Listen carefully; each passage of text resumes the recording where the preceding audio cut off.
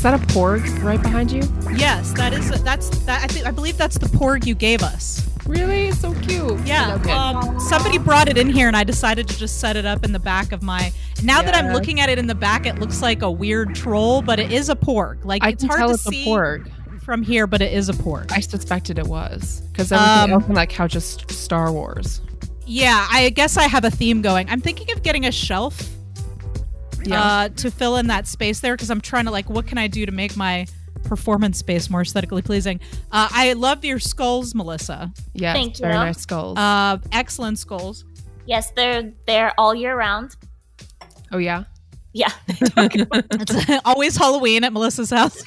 Melissa is a horror aficionado. Yes. So let's introduce our special guest today. Welcome to the Feminine Mistake Podcast. I'm one of your hosts, Nicole. This is the Feminine Mistake Podcast. This is the Feminine Mistake. I know we've got two podcasts now and it gets confusing, but welcome to the Feminine Mistake Podcast. I'm one of your hosts, Nicole. I'm your other host, Sarah.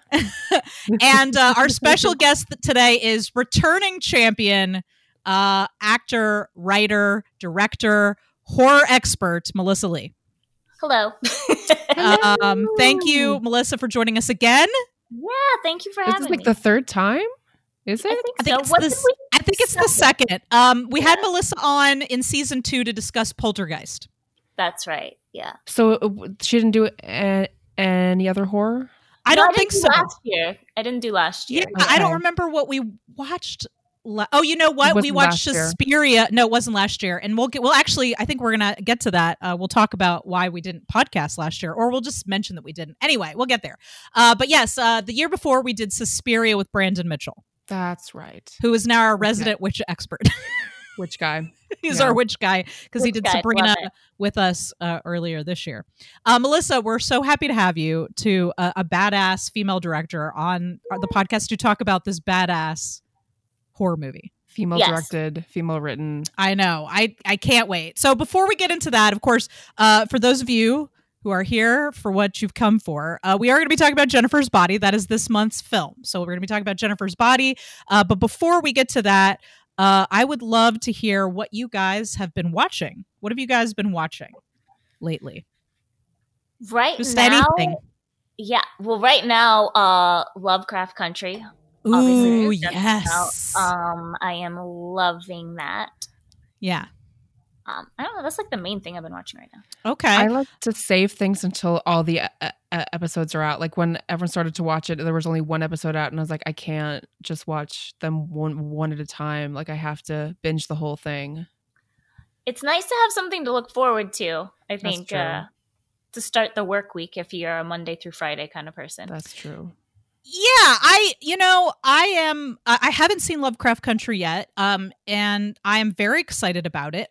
It was filmed here, so there's a lot of Atlanta actors who I've been seeing lots of people popping up. Melissa, are you hiding a secret Lovecraft Country performance? Are you? No, I was just wondering because people have been like popping up on Facebook, like, "Oh, my episode's coming up next week," and I'm like, "You sneaky dog! I didn't even know you were on the show." I think I would be overly excited. I don't know how. You would have told everyone already. Yeah. So obviously I want to see it because it's an Atlanta show. But yeah, I've heard it's a brilliant show. Mm-hmm. So that is, I guess now's a good time to start it. Because October. Yeah. Is all I want to watch during October is fucking scary shit. That's all I want to watch. All right. All year round. All year round. Sarah's like, I like to be fucking scared all year round. Sarah, what have you been watching? So most recently, I think since we last talked on this podcast, I've been watching HGTV, just a lot of HGTV shows. Which I gotta say is a real hard left from all that true crime that you were watching before. That's true. I've gone on binges of all kinds of shit. So now I'm on an HGTV binge. I'm watching Fixer Upper right now. Okay. And it's just really formulaic, but like predictably pleasant. So that's comforting. Comforting. Yeah. I put it on in the background. Sometimes I'll do stuff on my phone. Sometimes I'll like clean my room. My room is clean. I don't know why I would clean my room, but so HGTV has you cleaning your room when I don't need to be. Yeah. I don't know that anything can get me to clean my room. So I think it's a lost cause. So yeah, that's what I did all day today. Just fixer-upper. Wow. I'm glad. I think it's good to have like a safe, peaceful, predictable thing to watch sometimes, Sometimes, like when the world is on fire. Yeah. Yeah, when the world's on fire, like let's watch some people pick out a backsplash. You know what I mean? Exactly. There you go. Exactly.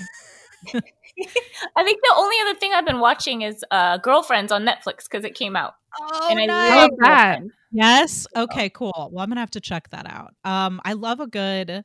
So is that like a kind of a situation comedy kind of situation? Yeah. Okay. That sounds... It's absolutely hilarious. Did you just pronounce out situation comedy, Nicole? Is that not okay to go for the full... It's just so formal. Situation comedy. A sitcom. Also known as a sitcom. AKA a sitcom. I'm just giving you a hard time. No, it's okay. You can give me a hard time. Hang on. The porg is like coming out of my head. So hang on a second. It's bothering me. Hang on. Yeah. So something I love about Dick Pic Professional is how Robbie, there's like a painting that has a dick going like right into his head. Yes. Yeah. There. I'm just going to perch him. That's better. Because now it's like... Oh, it's so cute. Yeah. Yeah. It was like coming out of my head like a tumor and I didn't like it. How about every 10 minutes you put him in a different place and then people can guess. It'll be like, where's Waldo?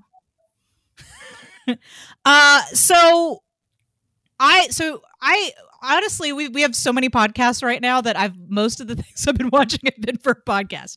But I did recently purchase a Blackmagic Pocket Cinema 6K camera, which I love. It's been my, sometimes people buy a lot of clothes or, whatever to, as part of their quarantine depression. And I'm just buying gear like as a promise to myself that one day quarantine will be over and that I will be able to make a film again. Yeah. So I bought the 6K. It's fucking amazing. I fucking love it. I'm having the best time learning all the features. And I have these badass lenses that I got last year. So I kind of did the reverse order. Like I bought the nice cine lenses first. And then I bought the camera because I was like, I can always rent a camera, but lenses, I mean, it's like a diamond is forever kind of shit. You've got lenses, you can fucking use those forever. Like cameras come and go, But here's the thing. I feel like obviously I feel really comfortable with editing. That is my, go-to job that I do for money. I feel good with audio. I do a lot of location sound. Obviously I have podcasting, so I feel pretty good about audio. The one thing as a filmmaker that I really feel weak in is cinematography. Like I understand it intellectually, but I don't feel comfortable in my hands going out to shoot something. And also I feel like in terms of when I pre-visualize a script with a DP, I feel like this is like an area that I am weak in, So I'm hoping that the camera in the meantime will give me a reason to learn more about that. And so what I've been watching is a lot of videos about the Blackmagic 6K, but I would like to recommend a YouTube channel that I discovered last night. It's called In Depth Cine. So it's In Depth and then Cine, Cine. I've been the videos are pretty short. They're like 7 to 9 minutes. And this guy, I watched him describe like the difference between anamorphic and spherical lenses last night. I watched, he did a video on how equipment and cinematography differs on a no budget film versus a indie film versus like a industry film. And he also breaks down individual movies and cinematographers and like breaks down, their style and what type of lenses they use and stuff. And it's fucking fascinating. And I feel like I'm learning a lot. So I just wanted to share that with everyone. So if you're like, you're in quarantine, you're looking to brush up on some knowledge of cinematography, I recommend that this guy's YouTube channel. It's pretty fucking fascinating. Nice. I'm not great with cinematography either, so. Well, check out these videos. Here's the thing. Like I said, I understand it enough.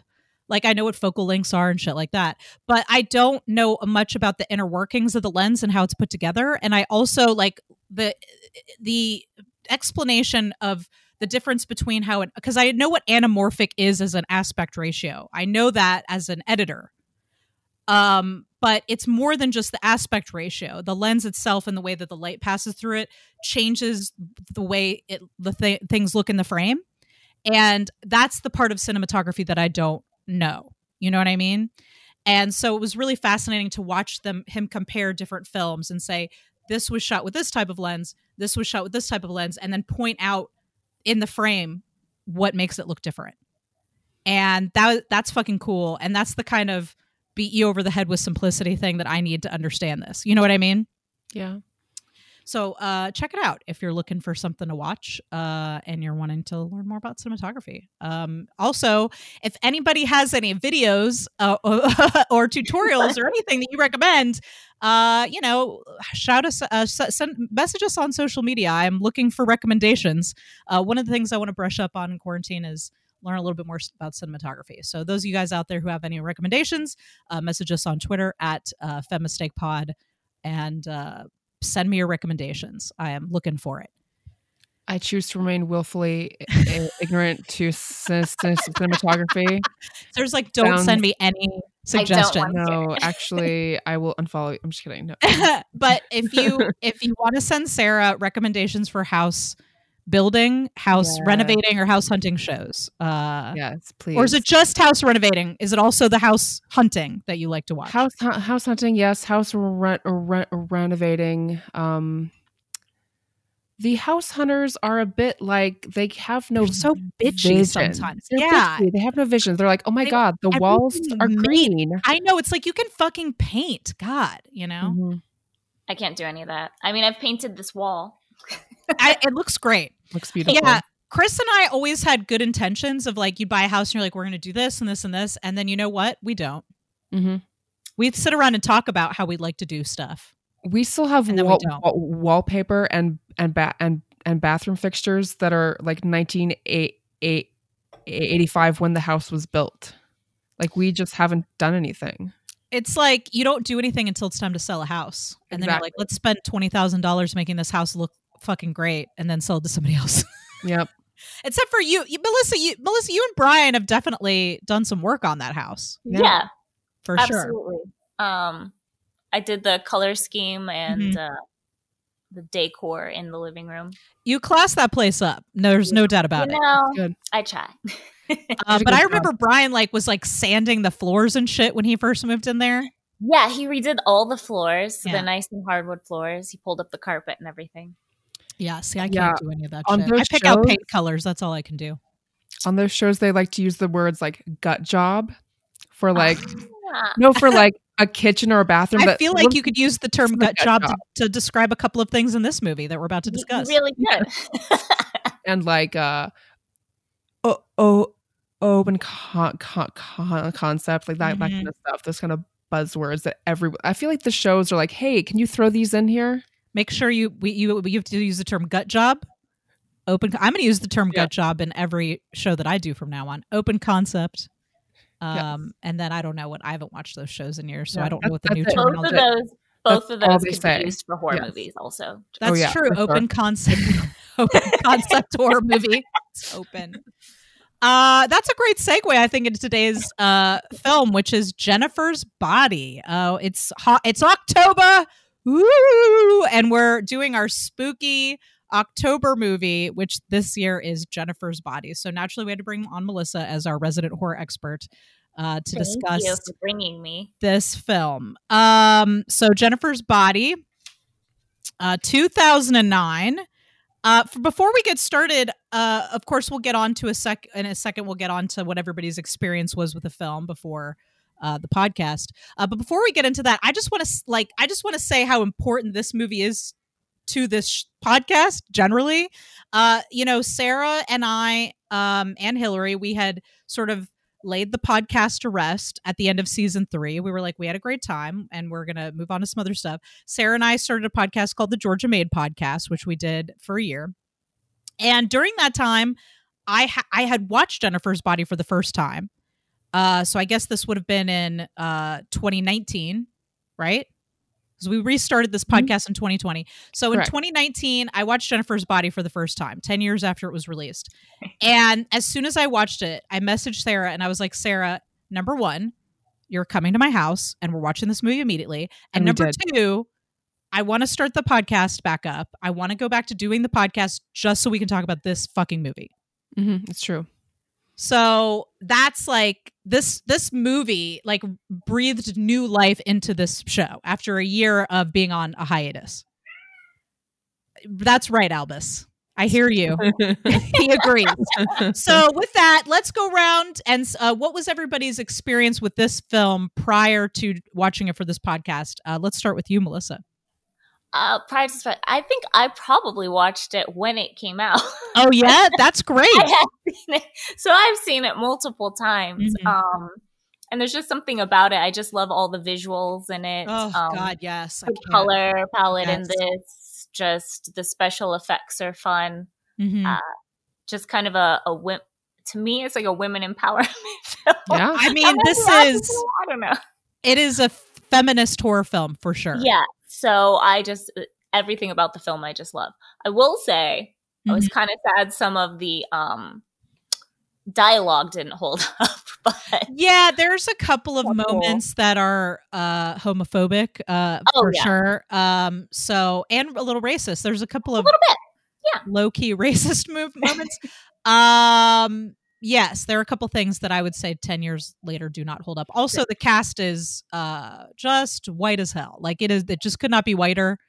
No.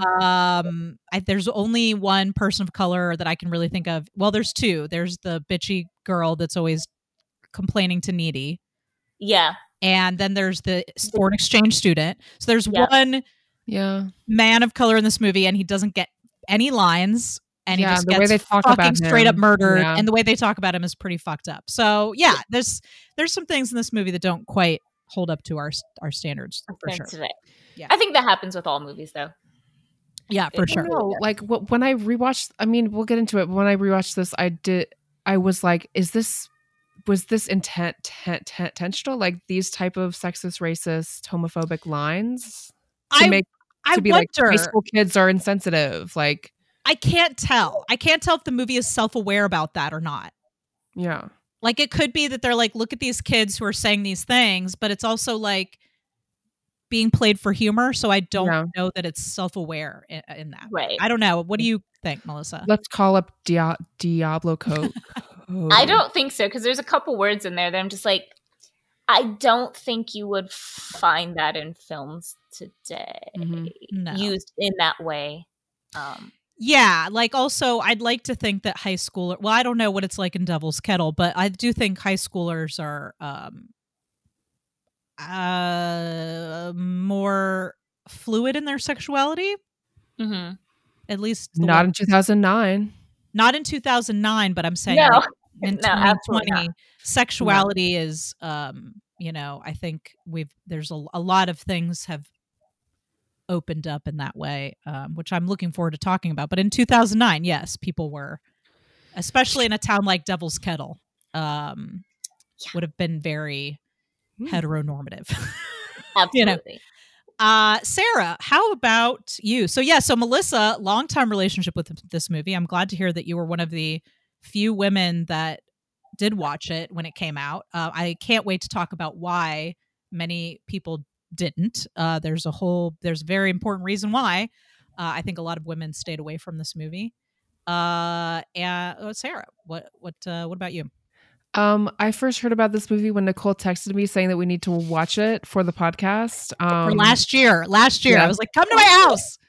And I did, and it was amazing. And that's all I knew. I hadn't heard about it when it first came out. I guess I would have been like 23, 22, something like that. But yeah, I didn't hear about it. So yeah. So like I mentioned at the beginning here, I saw this movie last year for the first time. I do remember when it came out. I loved Juno, so I loved Diablo Cody as a writer. When Jennifer's Body came out, I immediately had no interest in watching it because it didn't seem like it was a movie that was made for me, which was confusing given that it was written by a woman and directed by a woman. I was like, this seems like a stupid, exploitive slasher movie, which I do enjoy those, but it seemed dumb. And so it didn't seem like it was made for me. It seemed like it was made for teenage boys. There's a really, really important reason for that. And I don't know if you guys have read up on this, but this movie was marketed by the studio to teenage boys on purpose. Mm-hmm. So you're familiar with the story behind this, Melissa, then? I'm not, but I knew that it was marketed. It was marketed too. Right. So let's talk for a minute before we get into the movie about, so Diablo Cody, writer of this film, wrote Juno, wrote Young Adult, wrote Tully, right? So very strong female characters, feminist, great dialogue. She's an incredible writer. Lots of award nominations and wins for her for Juno.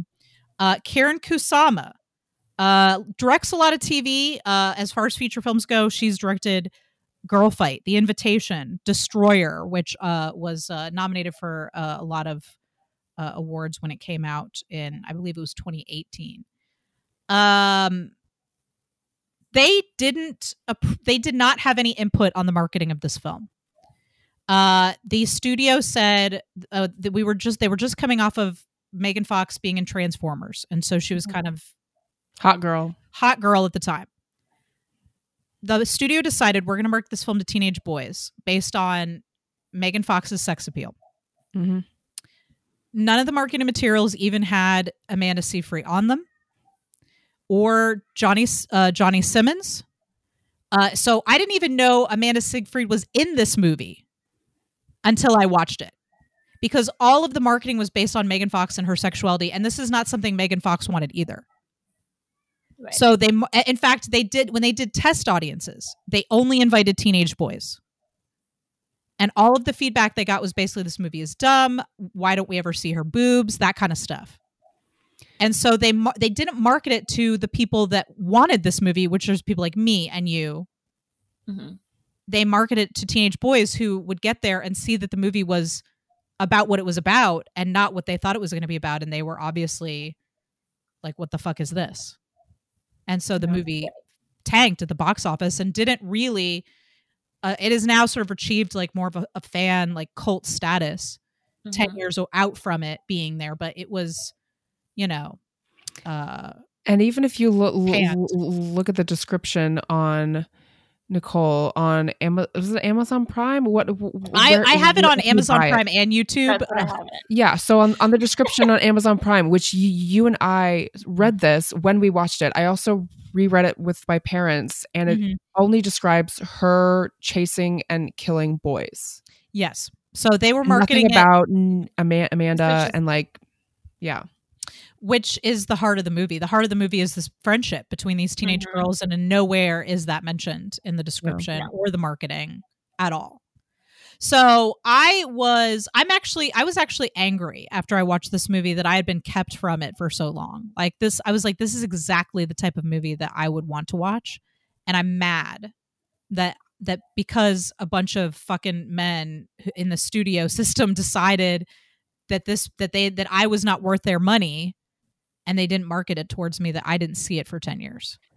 And it's also like, not only are you not worth their money, but like Megan Fox is not worth anything but her body, her sex. Which ironically is what the fucking movie is about. Yeah. It's like, yeah. All right. Well, with that, that's everybody's experience with the film Jennifer's Body prior to the podcast. So let's get into talking about this movie. The house is a mess, Jack. The kids are a mess, Jack. You're a mess, Jack. You have been a total bitch ever since you came to New York. You seem sort of distant. Let's just do it, man.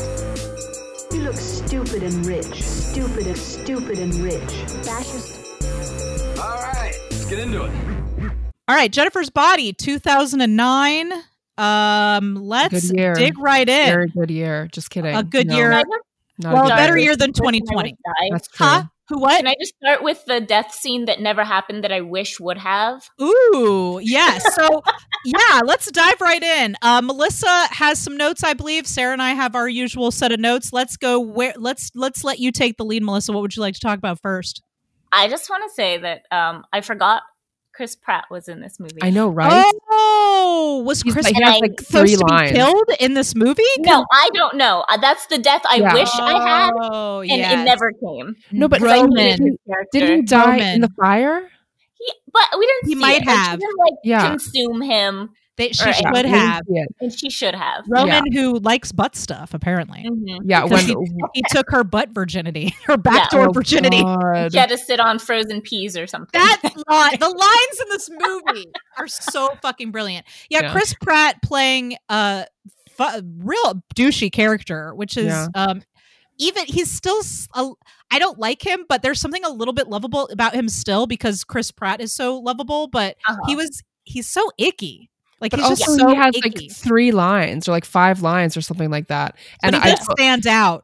Yeah. And I told my parents, I was like, and that's the last you'll see of Chris Pratt. And they were like, what? They're like, what is he doing in this movie? He was not a big star at the time. So he only has 3 lines. But yeah, you're right. Damn. It would have been nice to see Roman get gutted like a fish. I would have just absolutely. I would have preferred to see Chris Pratt get murdered than football guy. Well, you know what? I'd love to. I think that since we're already here, I'd like to talk about this. I have a theory as to why you didn't see that murder, Melissa. Okay. And the reason for that is because Jennifer's victims in this movie are very specific in the way in who they are, or emotionally who they are. They're all very different in their types. In a typical slasher movie, women are the victims. They are chased. They are stripped. They are elaborately killed, right? They beg for mercy. And in this film, they turn that on its head. And what you have are men. The men in this movie overall, except for people like Roman and except for people like the guys in the band, the men in this movie are vulnerable. Absolutely. They're gentle. Yes. They grieve. They experience fear, and so their deaths are a little more hard-hitting, are sad, and also like she goes after them and she says she needs them to be afraid. Yes, right. So let's back this up before we. I mean, obviously, I hope everybody that's listening has seen this movie, but just to recap what happens, Jennifer's body is about 2 teenage girls. Jennifer Check and Needy Niedermeyer, I think, or something like that. Yeah. And they've been friends since they were children. Jennifer has a very traumatic experience that leads her to become a succubus demon, and she begins killing and eating boys. Right. And so that's like the basic plot. And there's way more to it than that. But so when it comes to the point where Jennifer is actually killing these boys, I think that the reason that Roman is not one of them is because he doesn't really fit that category. I mean, maybe they could have written him that way, but that's true. No, then he wouldn't have been. That's true. Yeah, it wouldn't have been. And none of their deaths are satisfying. There's nothing satisfying about any of their deaths, I don't think. Nope. So yeah, they're all sweet. Yeah. So I want to return to that. And does anybody have anything at sort of towards the beginning of the film that you'd like to talk about? And we'll kind of work our way back around to the individual deaths, because I do want to talk about those guys individually. But I just wanted to say that one of the big things that I love about this movie is how gentle and vulnerable the men are in this movie. That's nice. I would like to say that Megan Fox did not gracefully spin that flag. Were you on color guard? I was in color guard. Okay. Yes, and I was like, so you did not care. Also, the rest of the girls, they weren't in sync, and I was like, could they at least have found a real color guard team, or like, I don't know. That was just like, okay. So that took you out of the movie. It did. It's okay though. It's okay. I did not notice that. Throw that in there. I think they were cheerleaders though, so I'm not sure if they were color guard. I'm not sure why they were flipping flags. I didn't know that was a cheerleader thing, but I'm pretty sure they were cheerleaders, right? It's not a cheerleader thing. There's cheerleaders. There's dance team. There's color guard, and never the 3 shall mix. No. I think Johnny Simmons is actually a drummer, or he can drum. At least he's been a drummer in several movies. So when you say Johnny Simmons, who are you talking about? Johnny Simmons plays Chip.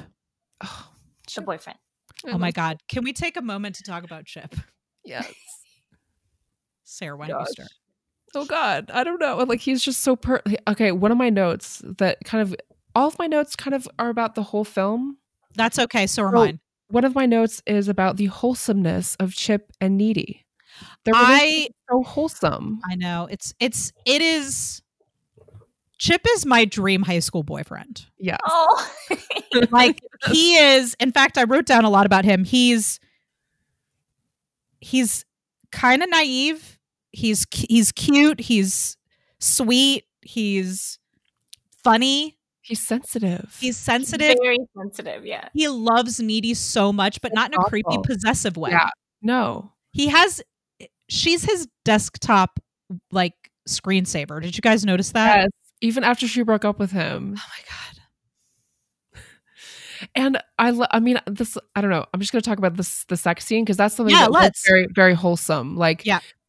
And I just love the part where she's like having this freak out, like she's seeing things, and he thinks like, I'm doing a really good job. Well, he thinks he's doing great, and then he's like scared, and he's like, "Am I hurting you?" And then he goes, "Am I too big? Am I too big?" And the look on his face, like, "Oh my God, this is the best ever." Yes, I know. Yes. He's so excited for like a split second. Yeah, that his penis is too big.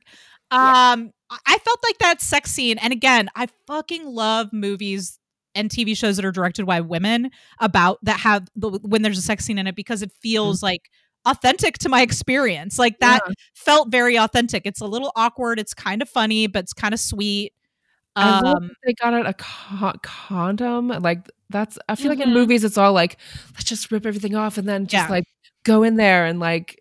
And it wasn't awkward in an uncomfortable way. It was awkward in a sweet way. But like, that's what I remember, like when you're that age, like sex being like it was enjoyable, but also like people, you don't really know what you're doing. Like he's trying to put the condom on and he kind of snaps it on himself by accident.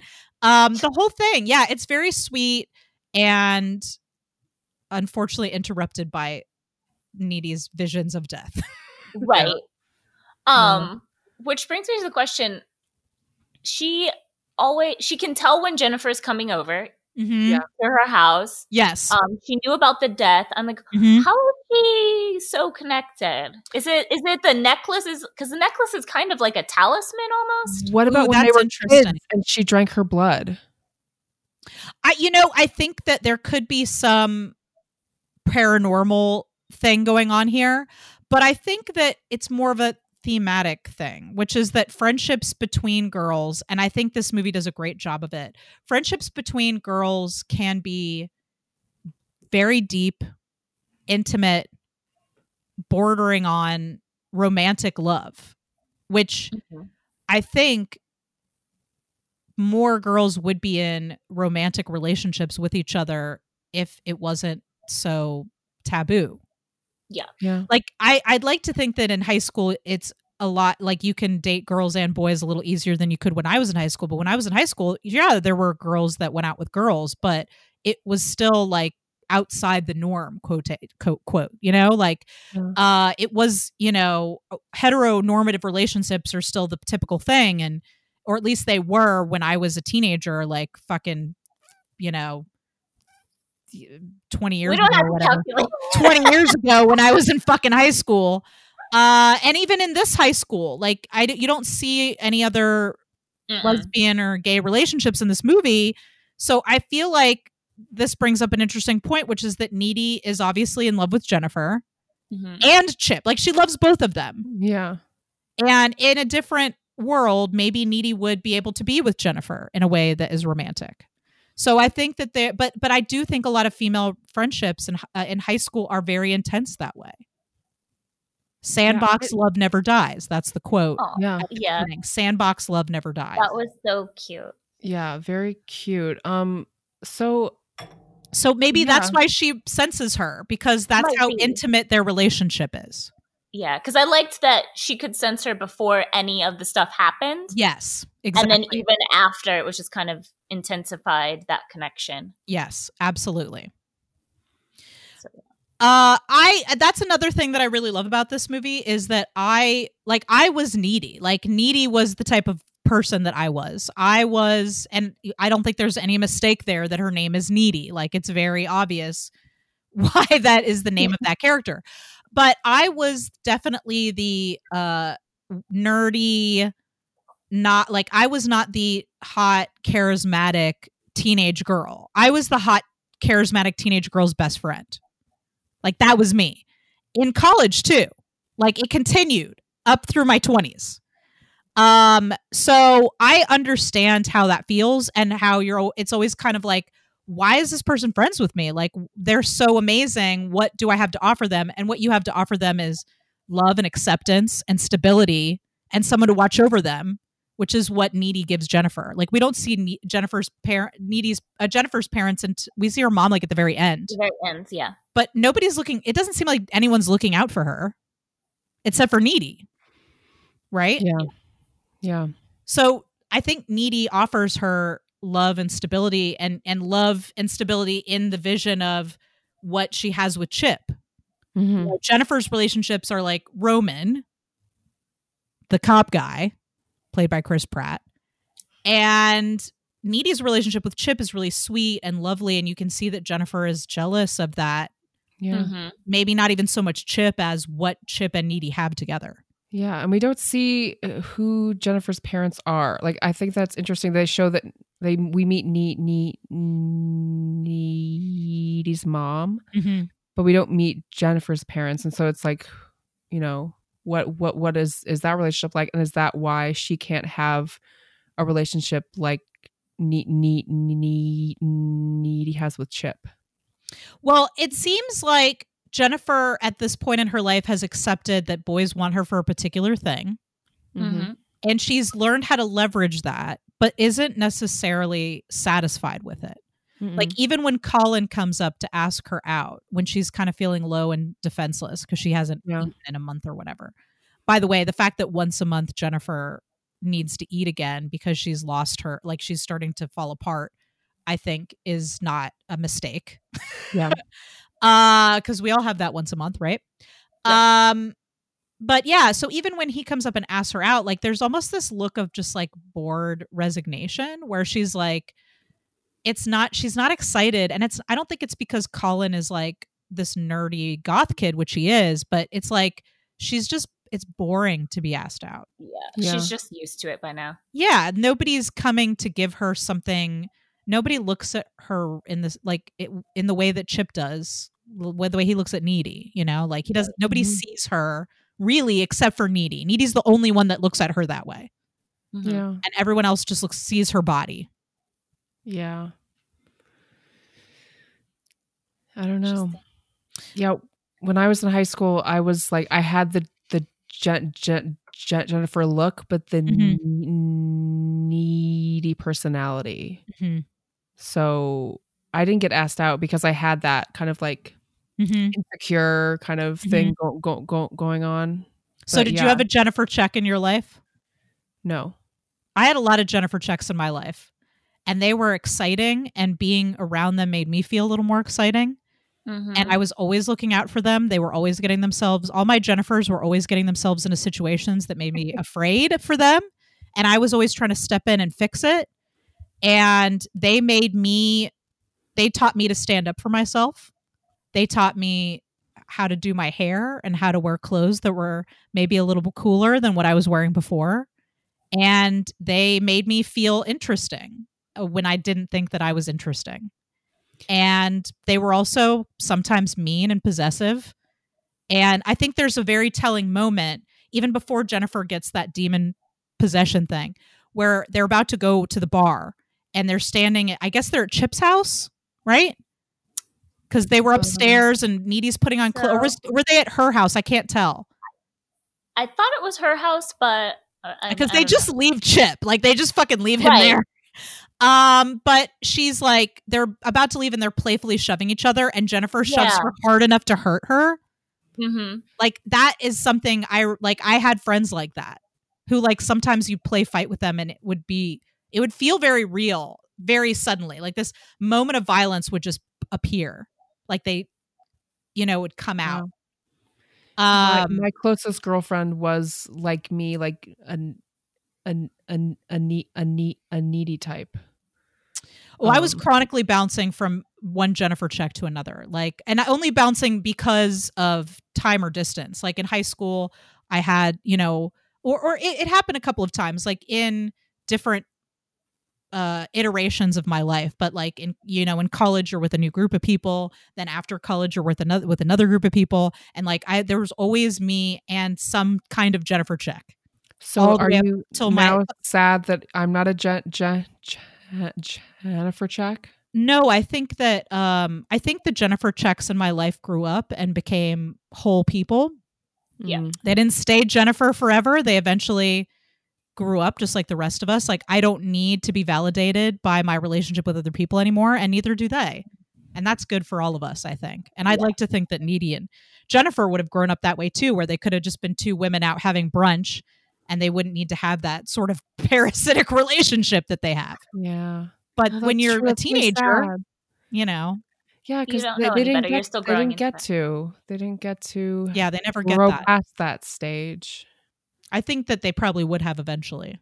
Yeah. You know what other scene, because you were talking about Chip, the scene right before that altercation with Needy and Jennifer, when they're upstairs and Chip is like saying, you know, you don't have anything in common with her. Why are you always following her? One thing that I really, really loved about that scene is that she didn't stay. Like, he didn't guilt her into staying like I've seen in other films. She still went. Yes. Which I don't know why I love that scene so much, but I was like, yes, okay. She's going to do what she wants, and she respects his opinion and thoughts, but she still goes and does her own thing. Yeah, she does I it. really like that too. I 100% agree, Melissa. I love that she did what she wanted, and also that Chip didn't feel like there was nothing possessive about their relationship, and that was really great. Like he seemed grumpy about it, but he was accepting of letting her go.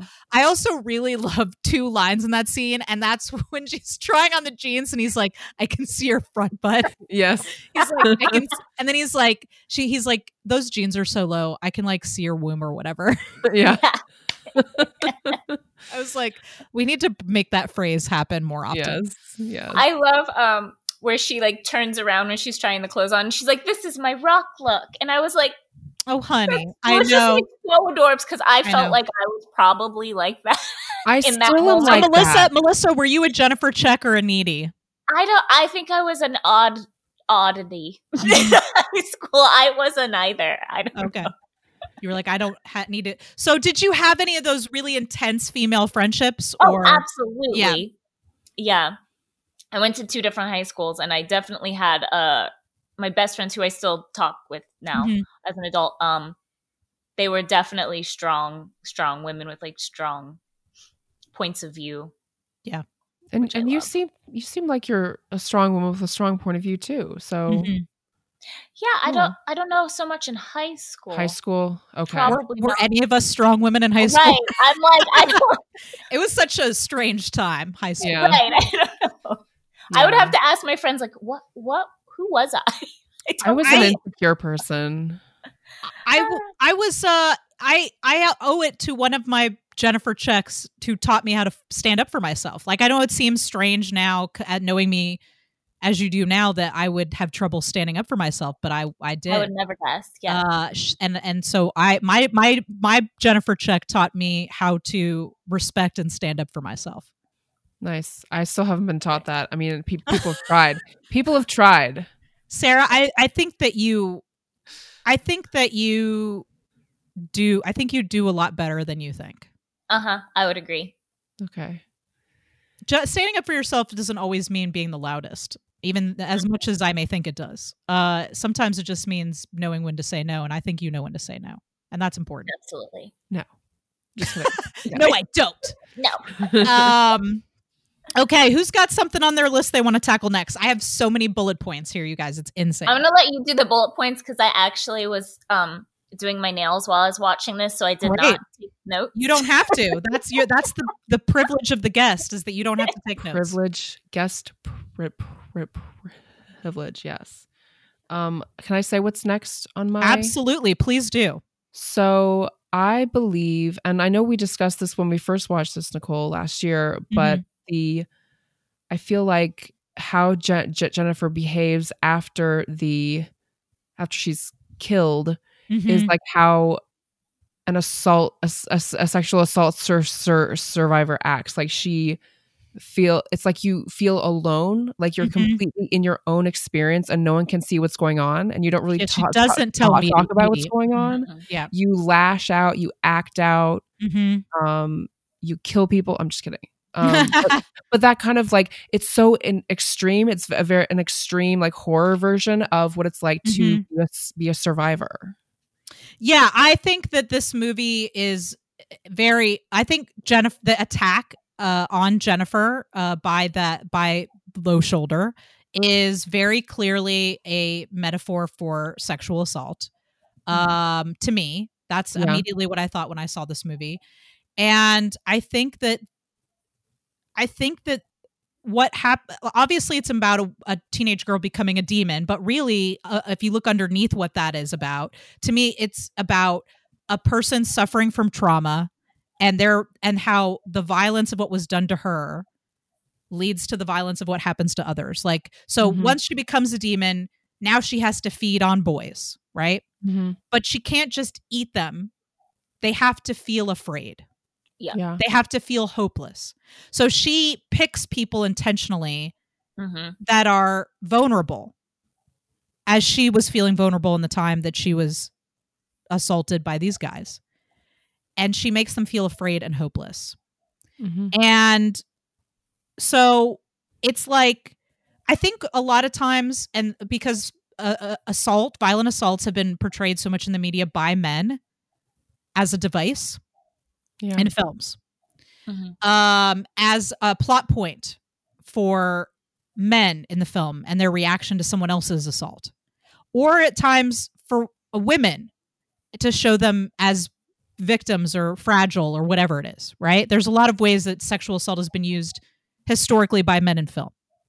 Right. What we don't talk about is how assault can also create rage. And that is part of what's happening here, is that she feels isolated, but there's also this rage where she is now going to hurt other people the way that she's been hurt. Yeah. Yeah. I also like how they didn't show the assault when it happened. They show it like near the end of the film. Like, yes, you go so long into the film without knowing what is going on. Yes. And so you make assumptions about her. Yeah. I mean, I think it's very clear when we see her come back to Needy's house the first time that something has happened to her. Yes, but I'm and just you're not sure what it is. See what actually occurred until way after. I think most films would have showed you. Right? Absolutely. Yeah. When Jennifer's ready to confess, which I think was a really hard thing for her to do. Yeah. And unfortunately, at that point, Needy is so.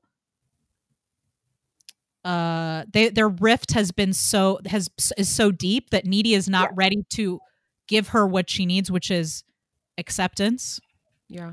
And so she forces her out of the house, and maybe that would have been a turning point between the two of them, but instead it leads to their ultimate, that relationship really fracturing in a way that can't be repaired. But yeah, Jennifer is telling her what happened to her, confessing it finally, and then is rejected. Even though Needy does feel bad for her, Needy is not able to really trust her after that. Yeah.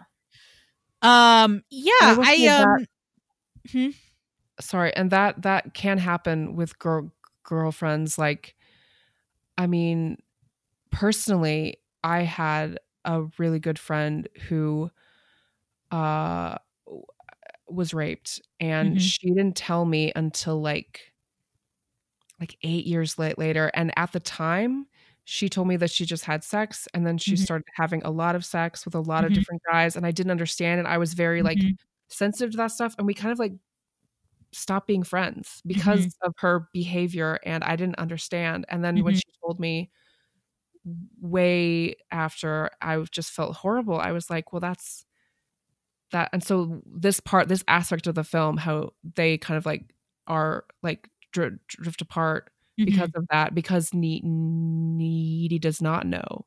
That was very personal to me. And doesn't understand the trauma that she's been through. Yeah. Like she knows that something's wrong, but she sees Jennifer as a threat and not as a person who is experiencing post-traumatic stress. Right. Yeah. I'd also like to address the scene itself where the band members do the sacrifice and how it's very intense, but also there's this dark humor to it. And I want to know what you guys think about the use of humor during a scene like that. Are you okay, Sarah? I think a bird just flew into my window. Sorry. I heard like this. I'm sorry. Wow, like, that's bang. not a good omen. That's for sure. Oh no. So what do you guys think about the use of humor during that scene? I mean, there's a lot of jokes. They sing to her at one point. They sing, you know. I think it works for the scene only because they got the main guy, the lead singer, got the instructions for this online. Yeah. That was hilarious. Fucking ridiculous. So Adam Brody everything turning about an amazing it is just performance. Adam Brody. Absurd. Yeah, it's absurd. It's fucking absurd. And the way that he's like telling her like, you don't know how hard it is to be an indie band. Yeah. Right. We're all cute. I think that Low Shoulder is the comedic relief of the film. Yes. There's Low so Shoulder many jokes. and J.K. Simmons, no relation to Johnny Simmons at all, but J.K. Simmons, the teacher, also playing the comedic relief in Just this movie. like the song Through the Trees. Oh God, I fucking hate that song so much. So terrible. And did you see in the last scene with them with the where they were playing at the prom? Yeah. Or whatever, and their logo was like a car on a low shoulder. I hate them so much. But yeah, so there's like all of that. Sarah, what do you think about the humor in that scene? I liked it. I think that it worked. I think that her fear was real, and I think that it didn't make her fear less real, and it just showed how they were callous and didn't understand. Didn't care about her at all. They didn't understand what, but also I think that she wasn't a person to them.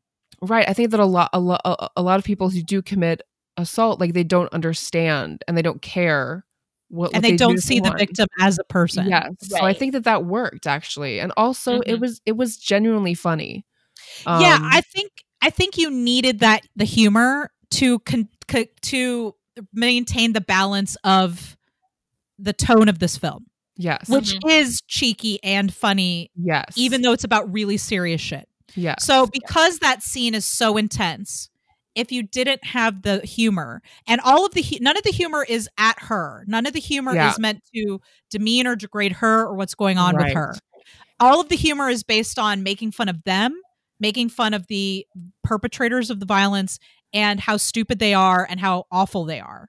Yeah. Right. And if you don't have that humor, the scene then becomes so intense that we're not in the same movie that we were a few minutes ago, even though that event needs to happen. I think that's truly a testament to the writing and the directing of this movie, that they were able to balance that really serious shit with the tone of the movie, which is we're in a horror movie and we're making fun of what it's like to be a teenager. And so they were able to balance that in a way that was really expert, I think. Mm-hmm.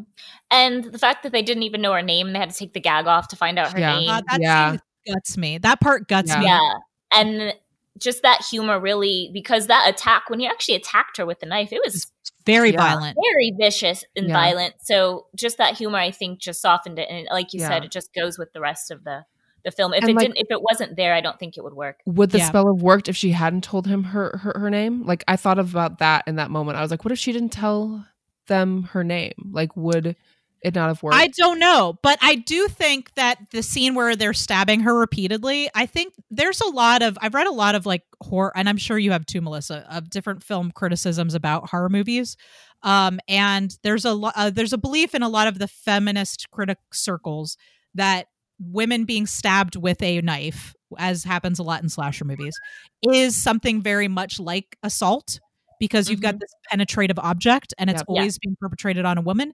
And I think this movie really puts that front and center, like really puts that in your face and says all these movies that you've been watching where Jason kills women with a machete, they're funny and you like to sit around and watch popcorn and joke about it.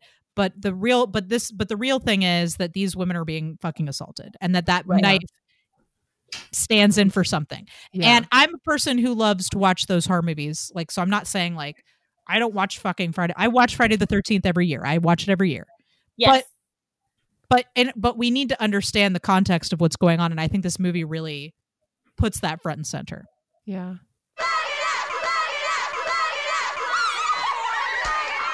Welcome to Plug It Up. This is the part of the show where we talk about some things and places and things that you can find out other stuff that we're up to. Melissa, do you have anything you'd like to plug? You know, I am doing the web series. Yes, the Critical Crop Top comedy web show. Yes. That's the next thing I'm up to right now. Any projects I had prior to pandemic are on hold. So other than that, I don't have anything. Awesome. So do you have any social media you'd like people to follow you on, so that when your projects start up again? Yeah, if you want to follow me on Instagram, I'm Life Love Adventures. If you want to follow me on there, and I generally post any projects I have coming up. Awesome. And you are heavily involved with various different film festivals as well. Yeah. Well, one of my favorite film festivals is in, I believe it'll be January, Women in Horror Film Festival, run by Vanessa Ianta Wright. So people look at that, and a lot of local Atlanta films are generally in it. So it's just a great film festival. Speaking of powerful women in horror, like that is a festival you cannot miss. Yeah, it is. It's a wonderful festival. All right. Well, thank you, Melissa. Yeah. So, Sarah, do you have anything you'd like to plug? I mean, I'm doing the web sketch show too, but I think you've got a blog, right? I do, but I haven't added to it in the last 2 months. So, so we're gonna low key not plug that. Low key not plug it, but check it out if you haven't been there yet. And how do we get there? www.sarahalisonhodges.com. Excellent. So check that out if you haven't read the blog yet. So both Melissa and Sarah are part of the ensemble writing and directing, and performing in the Critical Crop Top comedy web show. So this is a project that we began writing at the beginning of 2020. We had postponed it due to quarantine. And then decided, what the hell, let's shoot it over Zoom. So we're doing this crazy thing where we're shooting this. We've got dozens of actors involved. And there are 5 writers, 4 of us are directing, right? 5 writers, 4 directors, and dozens of actors involved in this. A cast of thousands. And we're shooting the whole thing over Zoom. It's going to be fun. And it's exciting to play around with this medium. And figure out the strengths and work our way around some of the challenges. These two have written some really amazing sketches. They're very funny, and so we're actually in the process of rehearsing this right now over Zoom, and we are going to be start shooting it next month. So look out for that. You can find more about that on the Critical Crop Top, which of course also produces this podcast. You can find more about the web show on Critical Crop Top. Our social media. So it's at Critical Crop Top on Facebook, Twitter, and Instagram. And you can go to the YouTube page where we're actually releasing our catalog of sketches that we have recorded over the years. So we've done a bunch of live shows with which both Sarah and Melissa have performed, directed, and written in. And we've recorded all of our live shows over the years, starting in 2016, but had never released this footage. So we are now releasing these sketches, and we recently released Melissa's sketch, I'd Like a Refund. So that's up on the YouTube channel, and several of Sarah's sketches as well. I believe Gateway Drug is up. And some other forthcoming sketches will be released as well. So that's just Critical Crop Top on YouTube. So you can find us on YouTube. Also, the vidcast version of this podcast. So if you're listening to us on Apple Podcasts or Stitcher or Spotify or wherever you get your favorite podcasts, you can also watch the video version of this on YouTube and see our lovely faces and all of our fun Halloween makeup and Melissa's skull blanket and all of that stuff. And Albus, the cat. And my cat. Albus, the cat. Yeah. I'd also like to plug the other weird podcast that Sarah and I are doing called the Adam and Andy podcast, where we only watch Adam Driver and Andy Samberg movies. We just did Marriage Story and somehow found ways to be thirsty in a sad movie about divorce. We managed it somehow. It wasn't difficult when you're not hard to do. It's not hard to do with Adam Driver. And the next movie we're watching is also about divorce, weirdly. Yes. Celeste and Jesse Forever. Oh. Wow. Yes. Okay. So we spin a wheel every month. We don't know what's going to be on there. And that's what we picked. So, you can find that podcast, the Adam and Andy podcast, on Apple Podcasts, Stitcher, Spotify, iHeartRadio, and you can find us on Facebook and Instagram at Adam and Andy Podcast, and you can find us on Twitter, Adam Andy Pod. And of course, you can find this podcast. You can tell us, what did you think about Jennifer's Body? What's your favorite horror movie? What's your comfort horror movie during the Halloween season? Let us know. You can find us on Facebook and Instagram at Feminine Mistake Pod, and you can find us on Twitter at Fem Mistake Pod. And that's all I got. Thank you, Nicole. I appreciate it. You're welcome. I like to fire off all the handles. Yeah, I love it. Amazing. You guys are so good at this. Oh, stop it. For real. I'm like, oh Lord. I came Nicole very is unprepared.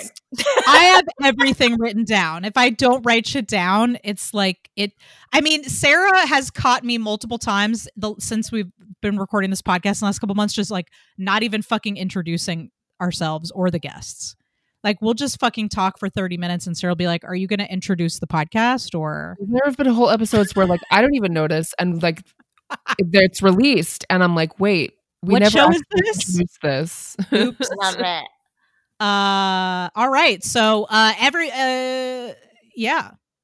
you for Melissa for joining us on the show.